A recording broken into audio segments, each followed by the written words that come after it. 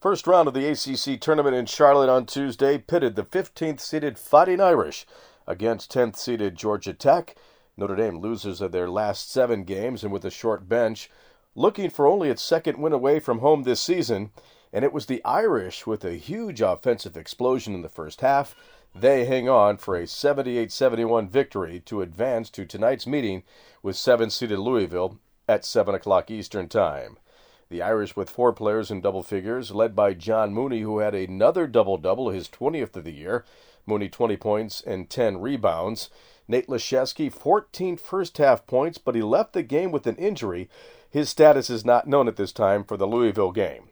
The Yellow Jackets' Moses Wright led all scorers in the game with 25 points. And on Tuesday, the University of Notre Dame softball team ran its winning streak to 8 straight games after they collected a 6-1 victory over Florida Atlantic. Become a part of the Notre Dame Football Heritage Project and help the Ara Parseghian Medical Fund. Visit mysportsheritage.com. That's your Notre Dame update, powered by Irish Illustrated.